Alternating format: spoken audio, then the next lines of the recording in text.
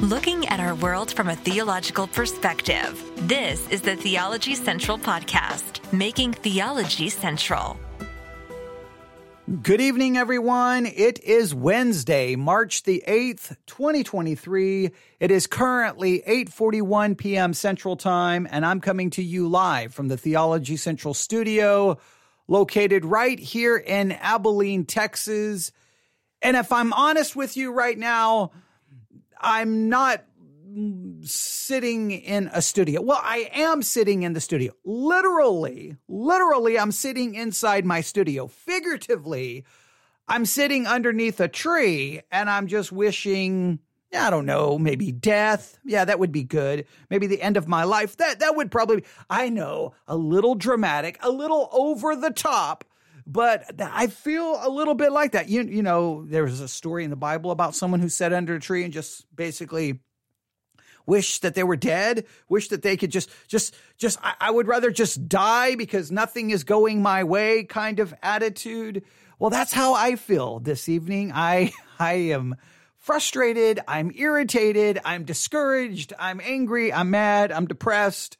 I'm ready to take my microphone stand, open up this window behind me, throw the microphone stand out, toss the laptop, throw the light, rip everything down, and just, I don't know, turn this studio into, I don't know, just clean everything out and I don't know, turn it into something else. I don't know what I'll turn it into, but that's how I feel. That's how I feel.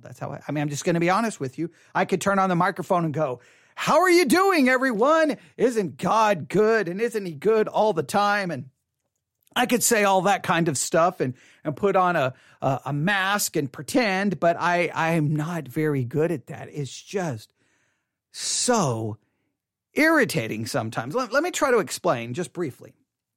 This is not what I really want to talk about. Let me just explain.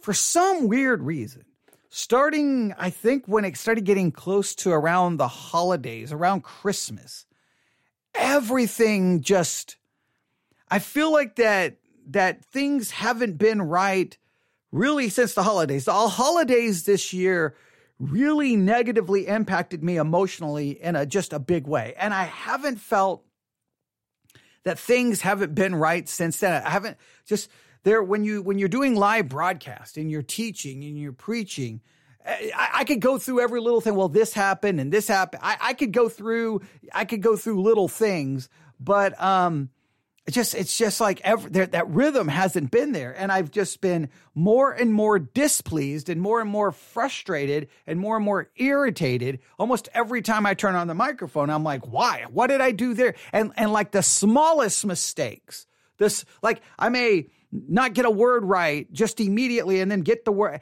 It's just these little things are being magnified 1,000 times in my mind. And it's just like, what are you trying to do? What are you trying to do? And then maybe just sometimes you get frustrated when you're trying to deal with major doctrinal issues like law and gospel and sanctification and justification. And then, everyone's arguing with you. You're getting emails, you're getting comments and people, and then you're just like, okay, what do I got to do? And I don't know.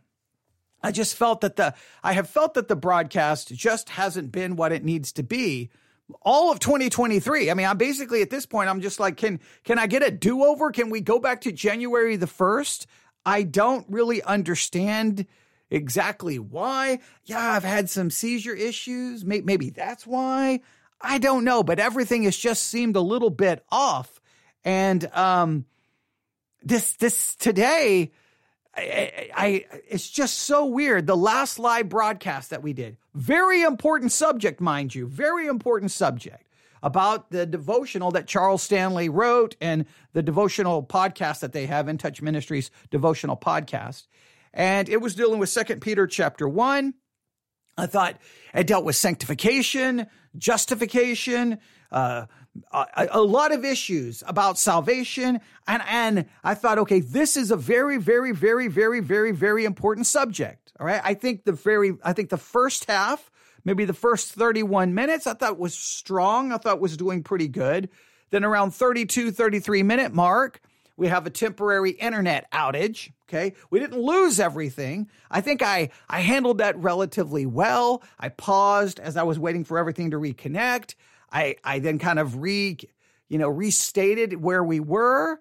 I was able to edit that. I think I did pretty good. But as soon as that happened, my mind was having a hard time focusing because my mind kept thinking, look, maybe you should just stop, just give up for the day and just say, you know what, guys, that's the end. Just stop it. But I proceeded. And at that point, I was conflicted in my mind.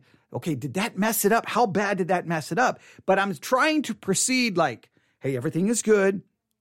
Everything is great. We've got this. And then I get to, we had listened to the devotional by Charles Stanley. And then we were reading an article that someone had sent me responding to it. Now, the way the article was written, I will say at times it was a little, well, I think most of the time it was pretty easy to follow. But I think when they got to, statement number 4, they were looking at the different ways Charles Stanley kind of went a little sideways in his understanding of salvation, justification, sanctification. The first, 3 was pretty well written, but the fourth one was just a little odd. It was a little awkward. It was a little off. And I felt like I had to read it twice, and it just felt off. So by the time that broadcast was over, I was over. Okay. I was done. I was so, first I had to then, soon it was over, I had to go then grab the audio, upload the audio, then edit the audio, then download it, then re-upload it, and then try to fix it in all the platforms. Okay. That was already like, okay, last thing I want to do. And I was just like, how could that just go? So it's one of those situations.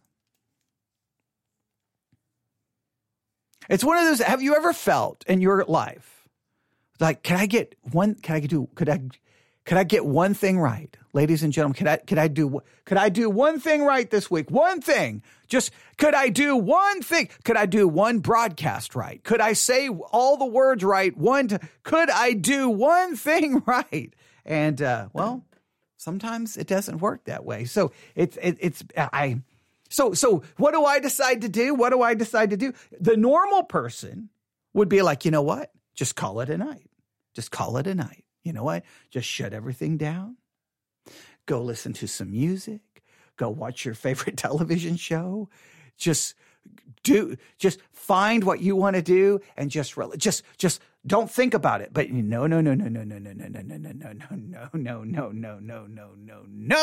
I can't do that because my brain's like, garbage, you're trash, right? Give up, burn the house down, stand in front of the train, you're finished, right? That kind of thing.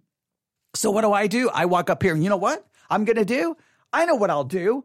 I'll turn on the microphone and do an impromptu work through of 2 Peter chapter 1. Come on. What could possibly go wrong with that? Do an impromptu kind of exegetical work on a passage without any real prep? Like that, isn't that brilliant? Isn't that the smart thing to do when you need to get that one win? You need to get everything done right. You come up here and you're like, I'll grab 2 translations. Here we go. I'll grab a journal. I'll grab a pencil, and we'll just turn on the microphone and do an impromptu discussion of 2 Peter chapter 1 based a little bit off what we talked about in the last broadcast. I mean, come on. That's how you fix the problem, right? No, what you would think, you'd be like, no. Take 24 hours, let it pass. Then really be very careful about the next broadcast you do. Think it through.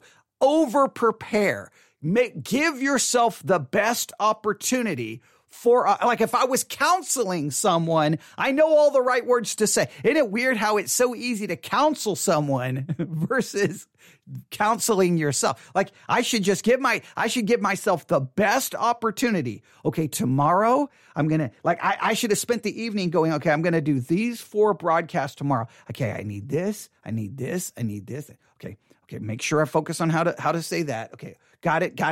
All right, I'm going to start at set up have it all mapped out so that I would at least give myself the greatest opportunity for, say, 4 home runs. 4 home runs back, like boom, boom, boom, boom, boom. And I'd be like, yeah, there I am. I'm back. I've got it. But no. I'm like, you know what I'll do? I'll just walk up there, turn on the computer, go live on the internet and say, ladies, no safety net. Let's just jump into 2 Peter chapter 1 because of the doctrinal controversy we stumbled in the last live broadcast. Who does that? That's the dumbest thing I've ever heard. Like my solutions are the worst solution. Here's my solution. You feel like a failure? You feel stupid. You feel like you keep making mistakes. You feel like you can't get that one broadcast that you can feel proud of. Here's what you do. Go put yourself in the absolute worst position to do a good one. In fact, go put yourself in a position where you may absolutely make 100 mistakes. Go do that. And I'm like, yeah, that's what I'll do. So here I sit, ready to completely mess this up. But you know what? So I don't know. Is this self-sabotage, right? Have I purposely put myself in a position where there's a high probability this is going to be an epic train wreck so that I can feel even worse? Have you ever self-sabotaged your own self? Right? Like, don't do that. That's not going to make it better. But you're like, that's it. That's the thing I'm going to do. I'm going to do the thing that's going to destroy me. That's my solution. So I don't know. Are you ready? See, now at this point, you know what I'm thinking right now? I'm thinking I've spent 12 minutes doing this horrible introduction because it has literally nothing to do with what I'm getting ready to do. So now I'm thinking, what's the point? Why am I going to do this now? So now I'm thinking, okay, no matter how good our discussion is on 2 Peter 1, no matter how good the discussion is, all I'm going to think about, I've got that stupid 13-minute intro that I can't win. No matter what I do, I cannot win. I cannot give myself a win. I can't buy myself a win. I can't borrow myself a win. I can't do anything right. Okay, but that's okay. Man, I'm going to find some way.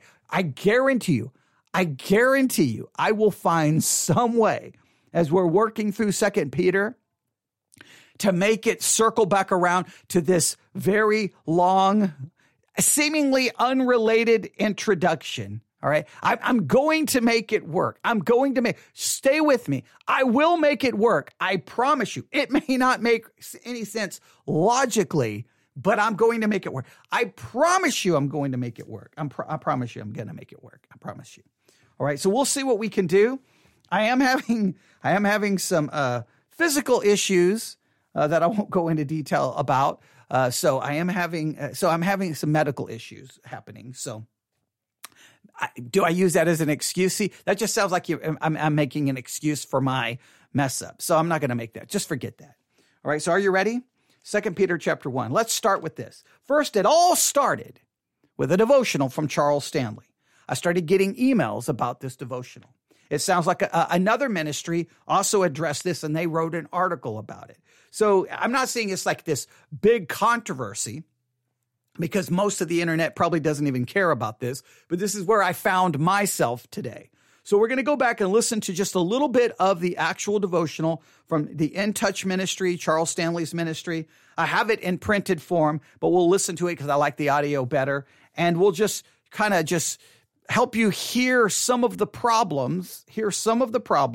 I won't take this apart too much. And then we will then we will jump in. They're going to read 2 Peter chapter 1, so that will help us. You can listen to the translation they read it from. You can look at it if you I have the King James here in front of me. I also have the Christian Standard Bible here next to me. We may also look it up in like every English. We're going to look at verse 11 in, I think, every translation. But let's just go to this, try to remind us, and let's dig in and see what we can have. There's one major question I'm going to try to answer tonight. But I think I'm also going to try to attach this, as I've already said, I'm going to circle back around to my introduction. I'm going to connect my introduction. You watch. I'm going to connect my introduction, and it's going to make sense. It's going to make sense. I promise you it's going to make sense. Here we go. This is Charles Stanley. This is from like February. I think this devotional aired on all the different podcasting apps, like February the 16th, February the 18th. I don't know why March the 8th, all of a sudden everyone's talking about it, but that's just the way the internet works. So let's go back and listen to this. Here's today's In Touch devotion. Today's scripture reading begins in verse 1 of 2 Peter chapter 1. Simon Peter, a bondservant and apostle of Jesus Christ, to those who have received a faith of the same kind as ours, by the righteousness of our God and Savior, Jesus Christ. Grace and peace be multiplied to you in the knowledge of God and of Jesus our Lord. For his divine power has granted to us everything pertaining to life and godliness, through the true knowledge of him who called us by his own glory and excellence. Through these he has granted to us his precious and magnificent promises, so that by them you may become partakers of the divine nature, having escaped the corruption that is in the world on account of lust. Now, for this very reason, also, applying all diligence in your faith, supply moral excellence, and in your moral excellence, knowledge, and in your knowledge, self-control, and in your self-control, perseverance, and in your perseverance, godliness, and in your godliness, brotherly kindness, and in your brotherly kindness, love. For if these qualities are yours and are increasing, they do not make you useless nor unproductive in the true knowledge of our Lord Jesus Christ. For the one who lacks these qualities is blind or short-sighted, having forgotten his purification from his former sins. Therefore, brothers and sisters, be all the more diligent to make certain about his calling and choice of you, for as long as you practice these things, you will never stumble. For in this way, the entrance into the eternal kingdom of our Lord and Savior, Jesus Christ, will be abundantly supplied to you. Okay, now, there's a lot there in 2 Peter verses 1 through 11, and we're going to work through it all. My focus, my initial thought when I came up here is really I'm trying to figure out verse 11, because if you go back to 2 Peter chapter 1 through this, there's just this section where like, okay, add to your faith all of these things, and it gives you these things to add, and we will go through them step by step. So we're supposed to add to all of this. And then you have verse 11, for so an entrance shall be ministered unto you abundantly in the everlasting kingdom of our Lord and Savior Jesus Christ. Some seem to almost approach this, hey, if you don't add these things, clearly, then you're not going to heaven because you were never saved. Some would say, if you don't add these things to your faith, then you won't get into heaven because you lost your salvation. So some will say, well, you were never saved. Some say you lost your salvation. Some say you have to do these things in order to be saved. There's all these different approaches. How should we approach this? Do I look at my life and go, oh, wait, I've got to add all of these things to my faith? In other words, faith is not enough. I've got to add all of these things. And if I don't add all of these things, ultimately, it doesn't matter if I say you were never saved, you lost it. It doesn't matter. The bottom line is you're not saved. So if I look at these things that I have to add, oh boy, I don't know. I'm in a little bit of trouble. Maybe I'm in a lot of trouble tonight, and maybe that's how it relates to my introduction, because this is just a normal night in my life, and I right now don't feel like I care about any of those things, if I'm being honest with you. So what does that mean? Well, we're going to have to figure that out. But let's listen to the devotional that caused and sparked all of, the whatever level of controversy it is. All right, here we go. Some people think of salvation as a single point in time. Right, there's the first issue, and this is kind of what the article tried to break down, is that they like, wait a minute. So when you say salvation, some people see salvation simply as a moment in time, and they're going to kind of go a different direction with this. Should we see salvation as a specific moment in time? Like that October evening, whatever year it was when I was a teenager, it was October, a fall revival service at First Baptist Church, Tuscola, Texas, sitting in the pew. I'm probably not even the same pews there anymore. I could probably get close to the same area in the sanctuary. But in that spot where all of a sudden I broke down and then that night, I believe that's when I was saved. Was that salvation at a moment in time, or do we see salvation as encompassing everything from our profession of faith, per se, all the way to our glorification? How should we see salvation? As a one-moment thing, or as a process where we progress slowly through it? How should we see it? I'm going to back this up just a little.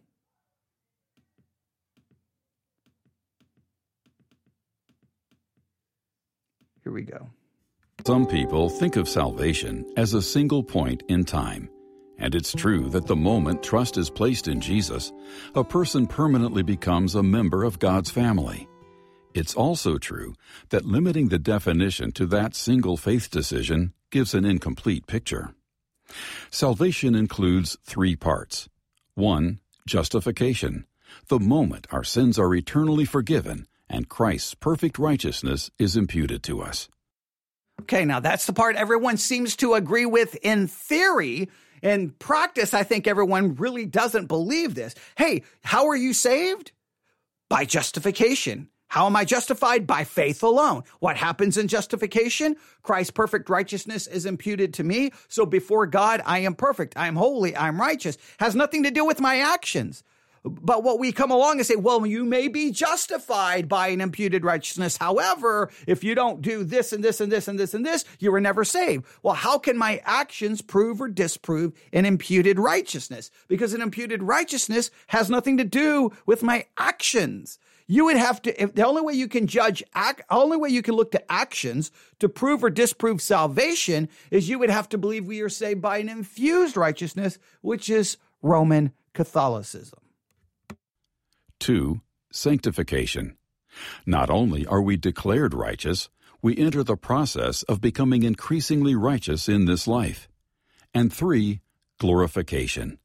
God grants us the position of being glorified, and He completes the process when we experience perfect sinlessness at the resurrection. It's a package deal. Those who are justified are being sanctified and will be thoroughly glorified. How can we claim we're saved if sanctification isn't happening in our lives? All right, now there's the big thing. How can you claim to be saved if sanctification is not happening in your life? So, what's the basis of your assurance? Your sanctification. Now, so my assurance is not based then on imputed righteousness. It's based off practical righteousness. And if I don't have enough practical righteousness, then I can't say that I'm saved. Well, how much practical righteousness do you need to prove that you're saved? And even if I have a certain practical righteousness on a Monday, what if that practical righteousness is not present on a Tuesday? And some people say, no, it's about the totality of one's life. Well, I won't know the totality of one's life until I get to the end of my life, meaning I can never be sure I'm saved until I get to the end of my life and go, well, I think I've got enough sanctification to prove that I'm saved. That just destroys assurance. And not only that, my entire salvation is being based off what I do or don't do. It's not based off what Christ has done. This is majorly problematic. Now, the degree of godliness and fruitfulness varies with each individual. But as those of us who are believers cooperate with Him, God has promised to complete the good work He began in our life, as we read in Philippians 1, verse 6. Jesus is our master because he purchased us from sin with his blood. And we see in Romans 10, verse 9, that when we confess and believe that God raised the Lord Jesus Christ from the dead, we are saved. The question is whether we're submitting to his process of sanctification. Has your life changed since you first professed Christ? Are you diligently cooperating with the Holy Spirit so that your life is a reflection of Jesus' life? So then it comes back to, are you doing this? Have you done this? Have you done this? And then once again, if God is the one doing the sanctification, we talked about this in the last broadcast. This is the part that I just get so frustrated with Christians, because it's this weird like world of such duplicity and duality and confusion.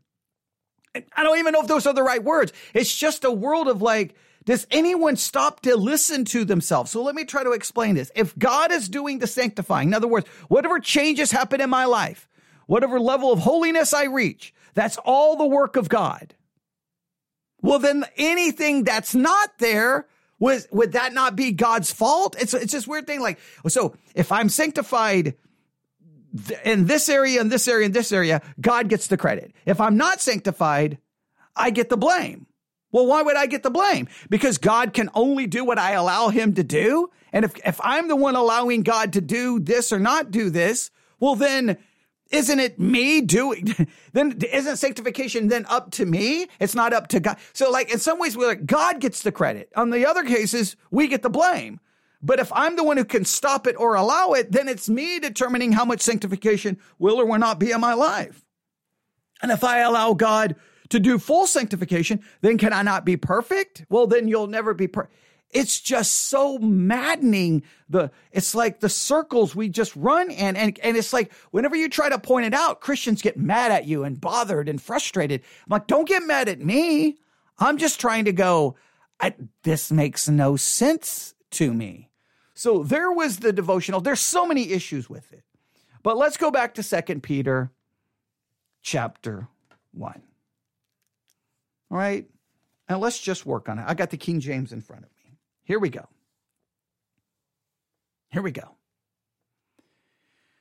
Let's start in verse 5.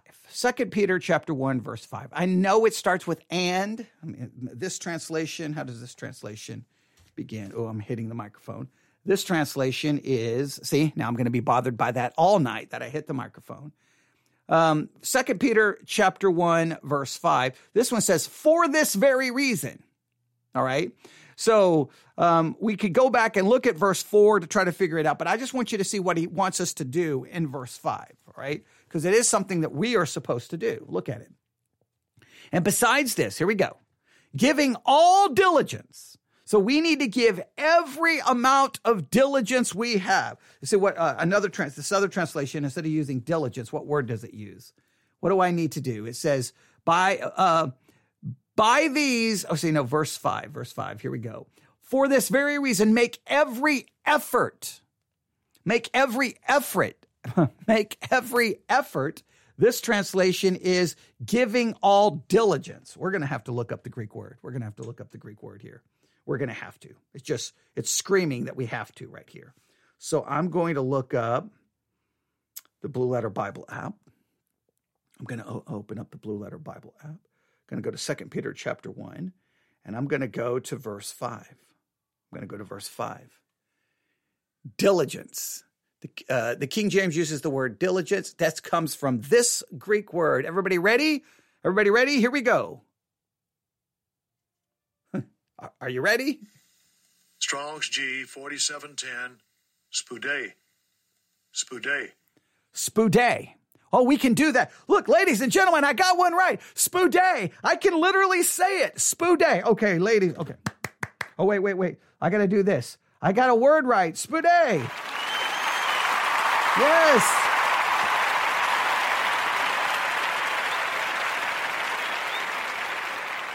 Spoude.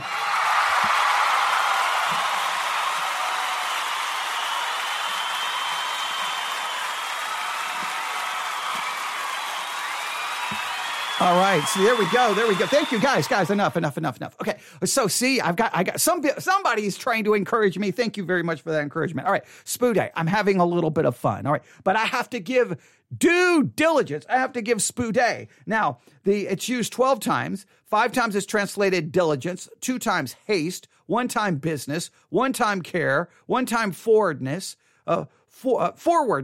next one, earnest care, carefulness. Strong's definition of spoude, speed, by implication, eagerness, earnestness, business, care, diligence, haste. So I need to do something quickly. I need to do something immediately. Like immediately because of it's almost like because I am saved, then I need to immediately do something. I need to give haste to do something. The outline of biblical usage says haste with haste, earnestness, diligence, earnestness and accomplishing, promoting, striving after anything, to give all diligence, interest oneself most earnestly. So I need to give my interest, my focus to this. Like now that I'm a Christian, here's what I need to do. I need to earnestly, quickly, diligently give myself over to this. And to what exactly? Here's what I need to do. I need to give all diligence. Add to your faith. I'm going to come over here. 2 Peter chapter 1, verse 5 in this translation. For this very reason, make every effort to supplement your faith. I need to add to my faith. I need to supplement my faith. Now, immediately we have to ask this question. Now, why am I adding to my faith? Am I adding to my faith to prove that I'm saved? Like if I don't add to my faith, my faith alone is not sufficient? Because and I used to preach it. A lot of preachers preach it because it sounds so good. You are saved by faith alone, but the faith that saves never remains alone. In other words, if your faith alone remains alone, then you were never saved, because that faith alone will have to produce something, meaning then that I'm not saved by faith alone because of an imputed righteousness. I'm saved by a faith alone that does not remain alone. That's how we would have to literally preach it. It preaches so good. We're saved by faith alone, but that faith does not remain alone. Everyone loves that statement. They'll be like, "Amen. That was really good, brother. That was great. It's all great until you really think about what you're saying, because you're like, well, wait a minute. Okay, so then I'm not saved by faith alone. Because if that faith remains alone, then I'm not saved. So then you would say you're saved by faith alone only if after you have believed, other things are added to that faith. So am I adding to faith in order to either be saved? Am I adding to that faith in order to prove that I'm saved? And what happens to imputed righteousness? But let's see what we're supposed to add. Here we go. Here's what we're supposed to add. You ready? Here's what we're supposed to add. And besides this, giving all diligence, add to your faith virtue. So the first thing is virtue. I'm going to look in this translation. This translation gives us, where is it? I don't like the way this translation, they don't break the verses down very good. For this very reason, make every effort to supplement your faith with goodness. So we have virtue or goodness. I'm going to write these down. I got my journal here. Right? I'm going to write down virtue. Number 1. Virtue. I can't spell right. Hey, imagine that. Virtue. Okay. Let's look up the word virtue just so that we know what we're supposed to be adding, right? If we're supposed to add this to our faith, not only do we have to determine what happens if we don't, we need to know exactly what we're supposed to be supplementing our faith with. All right. So, add to your faith virtue. Here we go. The interlinear for the King James. Let's see here. Where is virtue? Here is virtue. It is this Greek word. You ready? Here we go. Strong's G 703. Arete. Does that sound okay? Do I get an applause? No, I probably don't. Arete. All right. Arete is used 5 times, virtue 4 times, 1 time praise. Strong's definition, manliness. That's interesting. I got valor. valor, excellence, praise, virtue.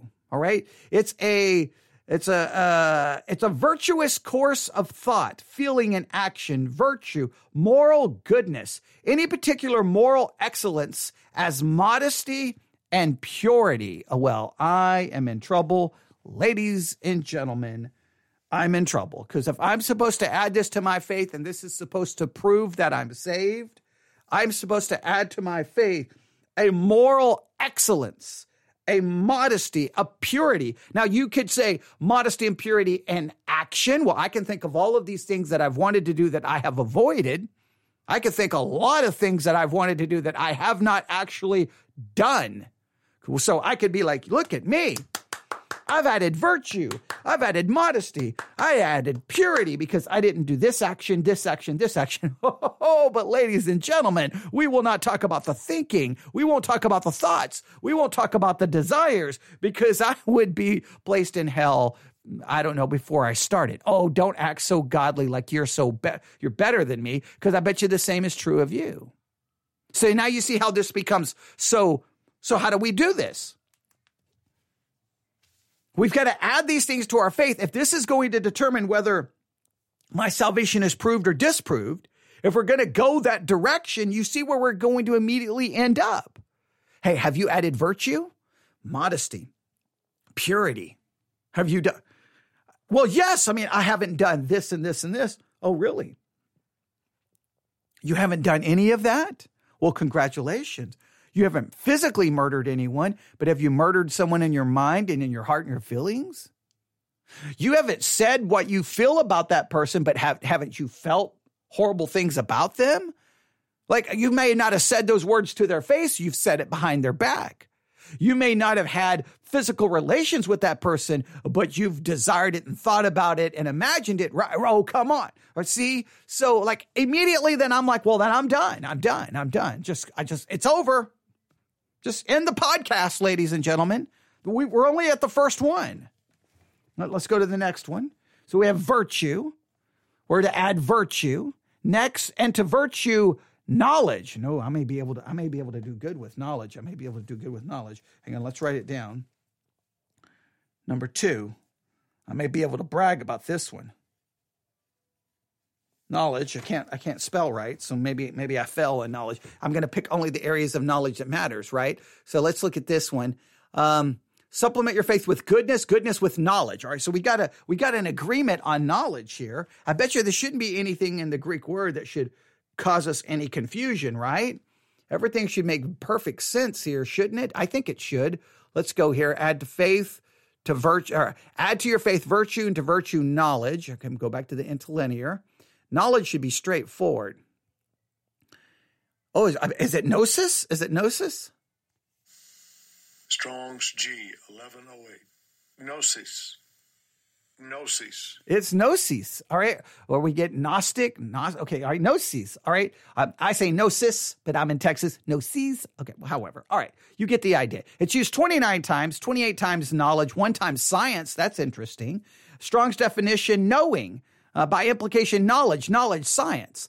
Knowledge, the outline of biblical usage from Thayer's Greek lexicon. Knowledge signifies in general intelligence or understanding, the general knowledge of Christian religion, the deeper moral, a more perfect and enlarged knowledge of this religion, such as belongs to the more advanced, of things lawful and unlawful for Christians, moral wisdom such as seen in living right. Okay, so this has a moral wisdom, but just a knowledge of the truths of Christianity. All right, so I have to add moral purity, but now I'm supposed to add to this knowledge.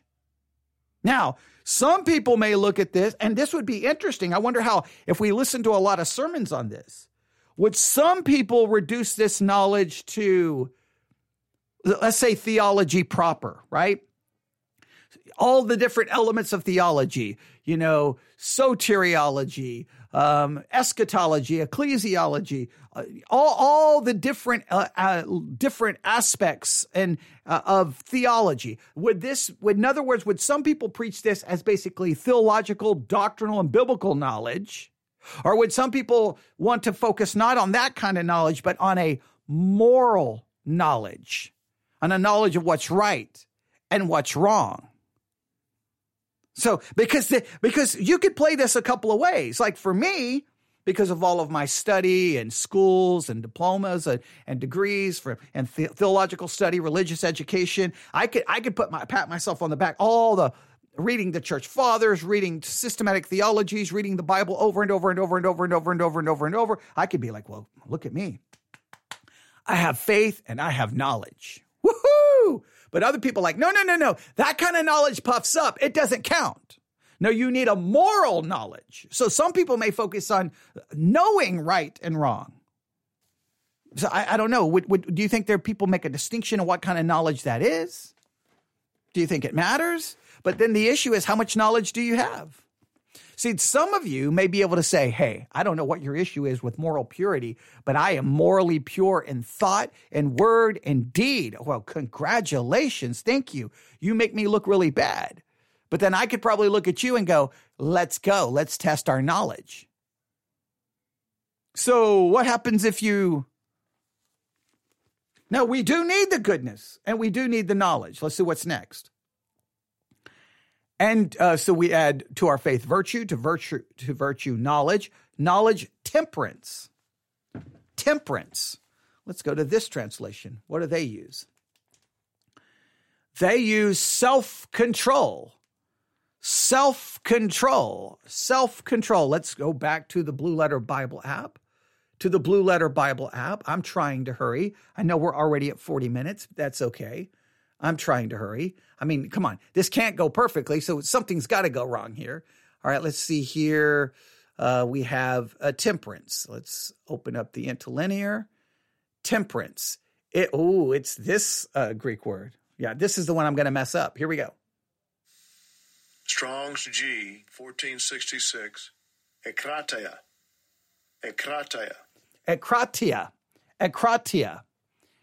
If I look at the word, I'm going to say it completely wrong. Ekratia. If I look at it, I'm going to completely destroy it. Ekratia.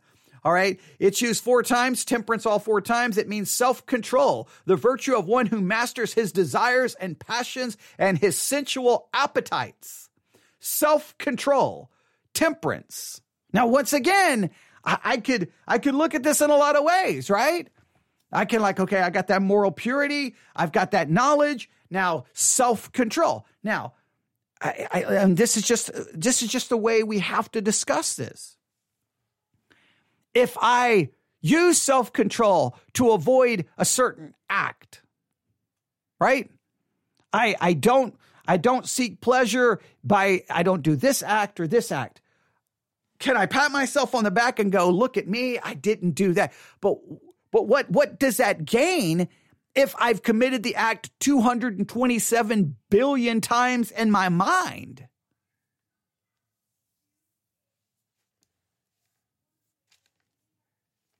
Right? What if in my mouth I have forgiven the person and I always treat them good outwardly, but inwardly I'm still filled with bitterness and hatred. And in my mind, I've played out vengeance 175,000 times.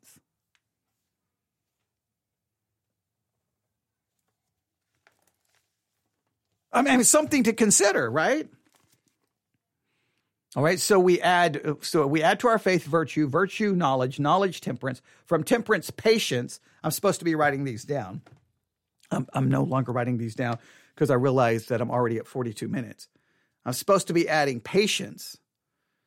All right, now patience is this Greek word here.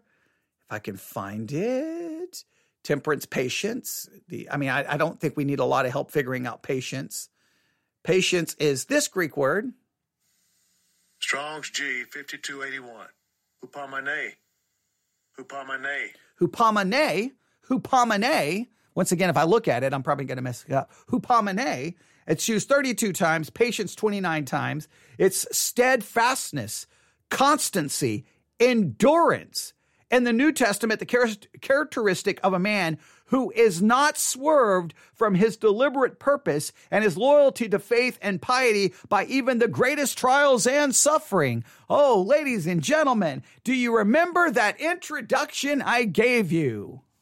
See, I'm supposed to not be swerved or swayed from my purpose, and I remain committed even in the midst of greatest trials and sufferings. Well, things go a little bit wrong for me, and I get frustrated, and I get none of the broadcasts are going good, and I start doing less and less, and I get more frustrated, I get more irritated. Have I allowed myself to not shown this kind of endurance, this constancy, this steadfastness, because I've allowed other things to sway me and move me from what I'm supposed to be doing?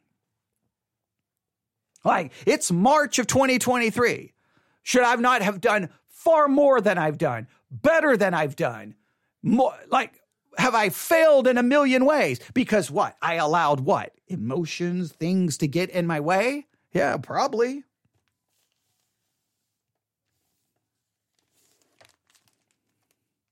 So we are to add to our faith virtue, knowledge, temperance, patience, godliness. I was going to say goodliness, godliness, right? Godliness. This translation is, let me see here. Because the other one, instead of patience, they have endurance, all right? And then godliness. Godliness. Now, godliness is, let's see here. Godliness. These are all things we're supposed to be doing. Godliness here is this Greek word. Oh, man, we're in trouble. Godliness, here it is. Strong's G 2150, Eusebeia.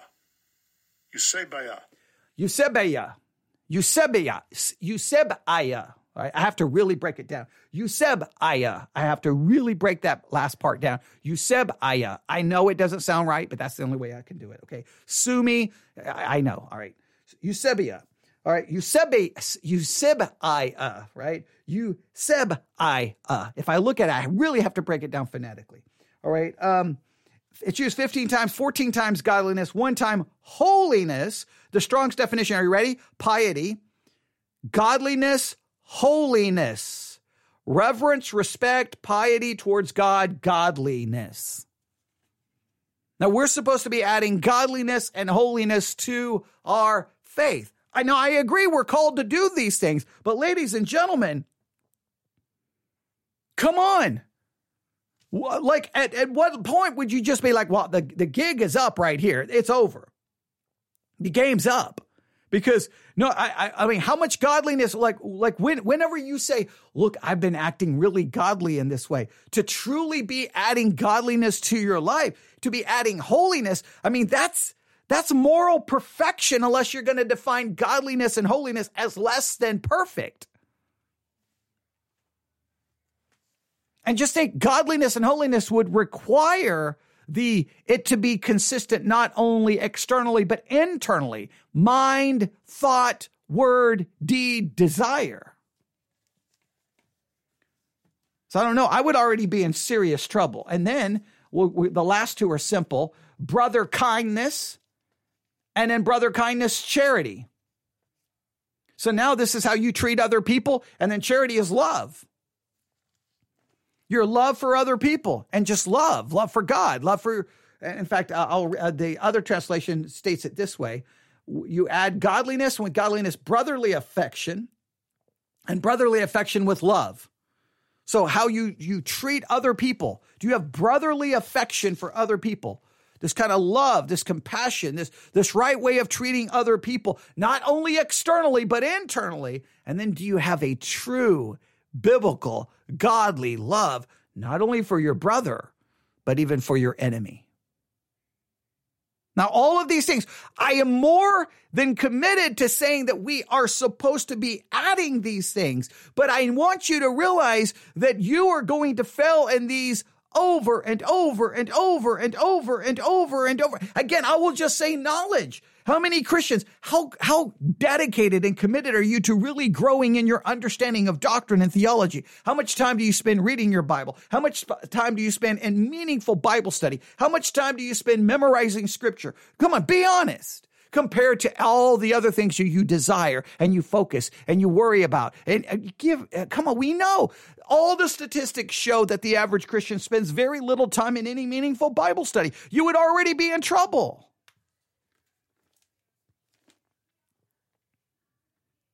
Now, we are to add all of these things, right? And I think we should be adding all of these things. I'm not saying we shouldn't, but here we go.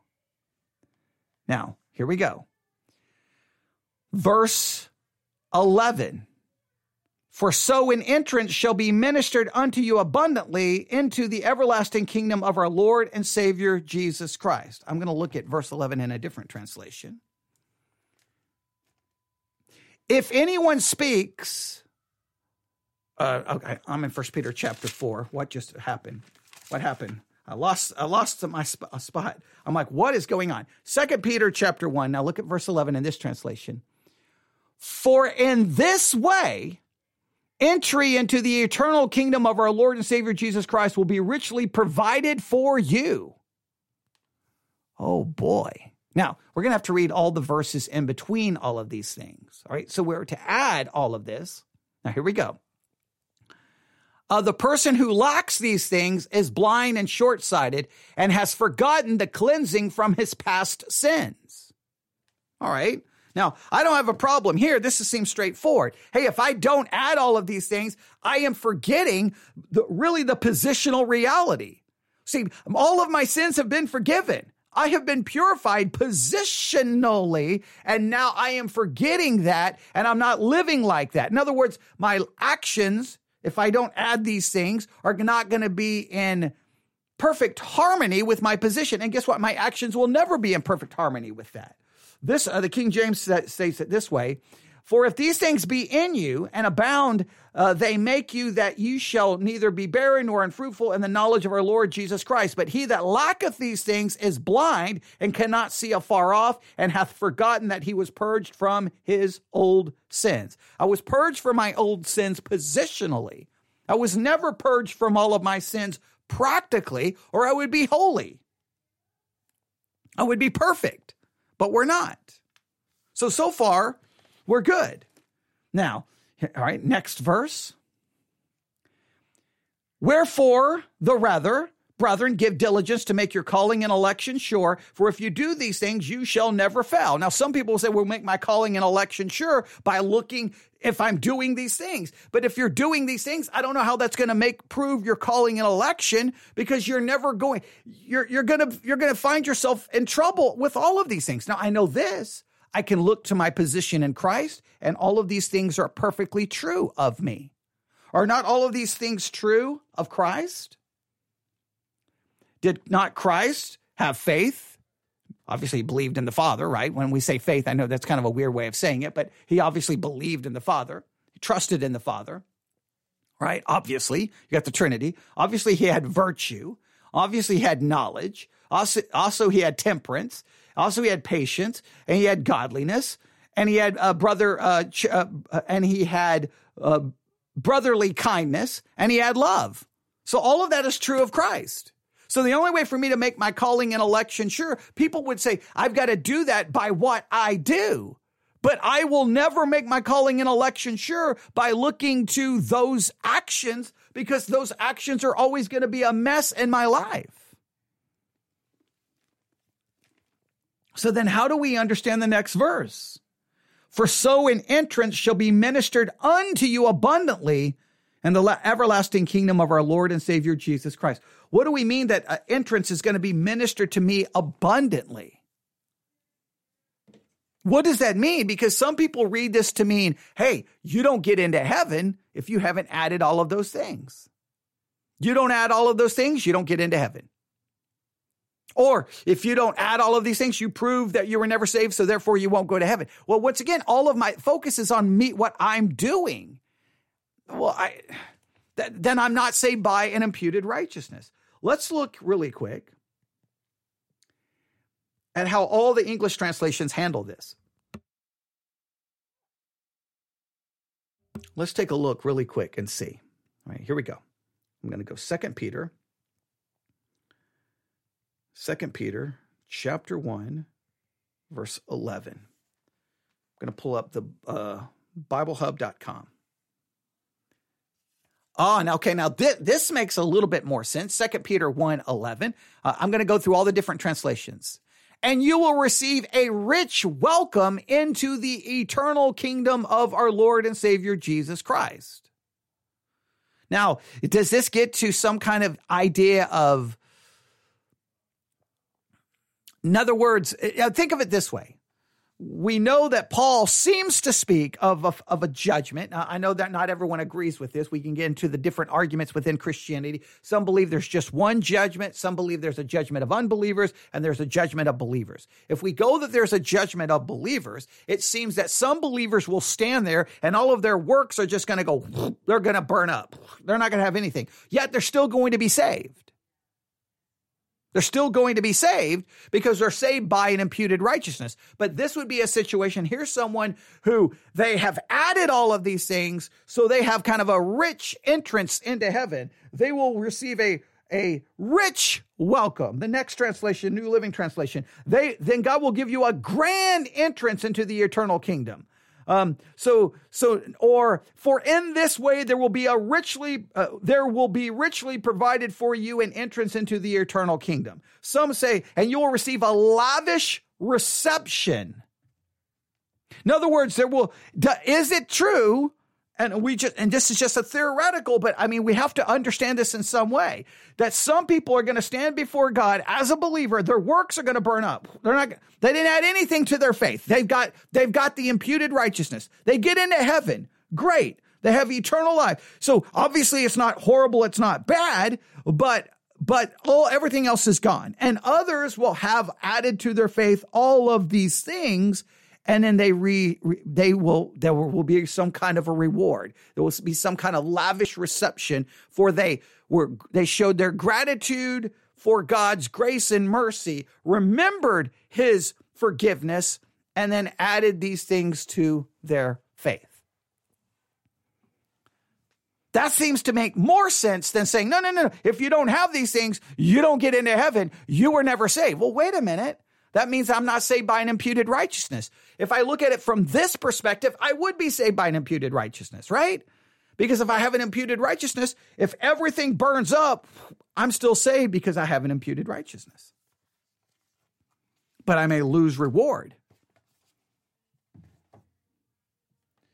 Other translations say, let's see here. How do other translations have this? Other translations have this. Here we go. I'm going to look for the Amplified. For in this way, entry into the eternal kingdom of our Lord and Savior Jesus Christ will be abundantly provided to you. Some will say richly provided for you. Other translations, abundantly supplied to you. So this is not just entrance in. There's something abundant about this entrance. Something abundant. And I think what's abundant here is because you're bringing with your faith all of these things you've added to it. Here's my faith. That gives me the imputed righteousness. And here's all these things I've added to my faith. So my entrance in is abundant because I'm bringing with my faith all of these things I've added to it. Virtue, self-control, love, brotherly affection, godliness. Look, nothing else makes any sense. That's the only thing that seems to make any sense. And I'm going to find the passage just to see that you know what I'm referring to here. All right. So you know that I'm not making things up. All right, here we go. Where is it? Give me 1 second. I'm looking for the passage. If I was in church, I would make everyone else look it up right here and then act like that they didn't. If they couldn't find it, I'd be like, what's your problem? You need to find it because I need it. All right, here we go. 1 Corinthians chapter 3. 1 Corinthians chapter 3, verse 10, according to the grace of God, which is given unto me as a wise master builder, I have laid the foundation, and another buildeth thereon. But let every man take heed how he buildeth thereupon. For other foundation can no man lay than what is laid, which is Jesus Christ. Now, if any man build upon this foundation gold, silver, precious stones, wood, hay, stubble, every man's work shall be made manifest. For the day shall declare it, because it shall be revealed by fire, and the fire shall try every man's work of what sort it is. If any man's work abide, which he hath built thereupon, he shall receive a reward.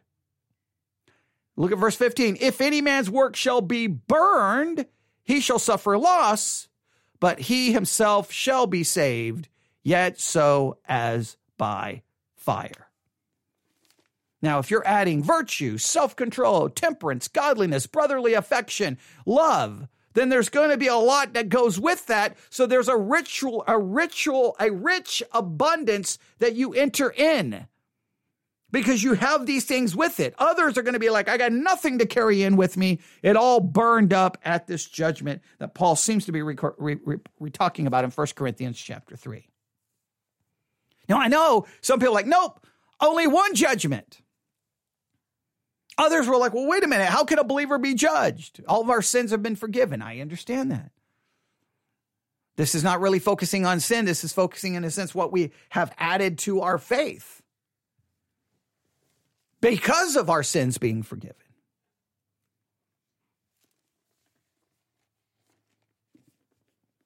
That is 1 Peter, 2 Peter chapter 1,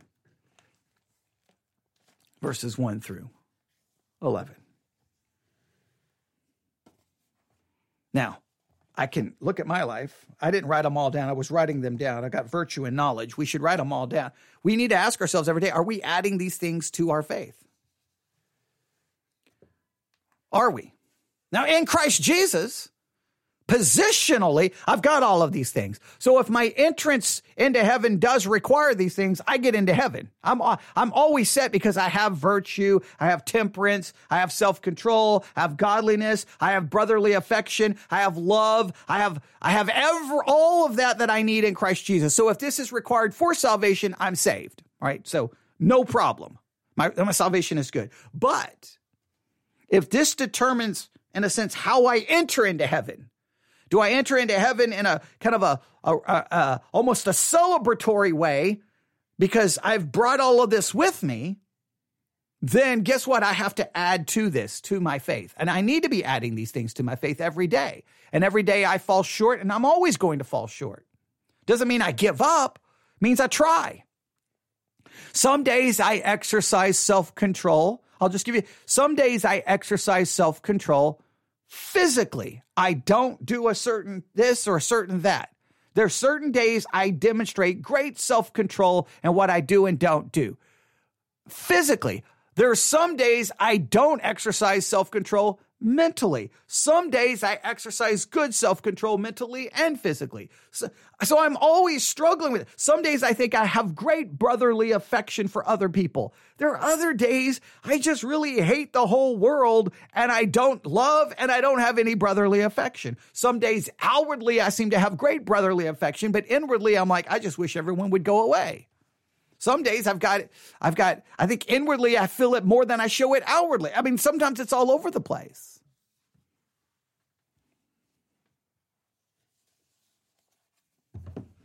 Okay, I'm sorry. I'm dropping books and hitting the microphone, and I've probably done that about 50 times. I think the point is, if you go back to the intro, I'm telling you all my struggles and frustrations and all of those things going on inside of me. And I'm supposed to be a believer who believes in God and trusts in God and that I'm never moved and that I'm content in every circumstance and I'm not filled with worry. Yeah, all of those things I'm supposed to be, I fall short of every single day. So what do you think about 2 Peter chapter 1, verses 1 through 11? What do you think? How would you approach it? All right. It's already over an hour, so I'll stop. newsif@yahoo.com. newsif@yahoo.com. That's newsif@yahoo.com. That's newsif@yahoo.com. I don't have anything profound to say at the end other than I know I fall short of all of these things, and I hope that you would acknowledge the same with you, but maybe you don't. But there's much to think about. 2 Peter chapter 1, verses 1 through 11. Love your thoughts. Newsif@yahoo.com. Newsif@yahoo.com. And, well, there you go. Thanks for listening. Everyone have a great evening. God bless.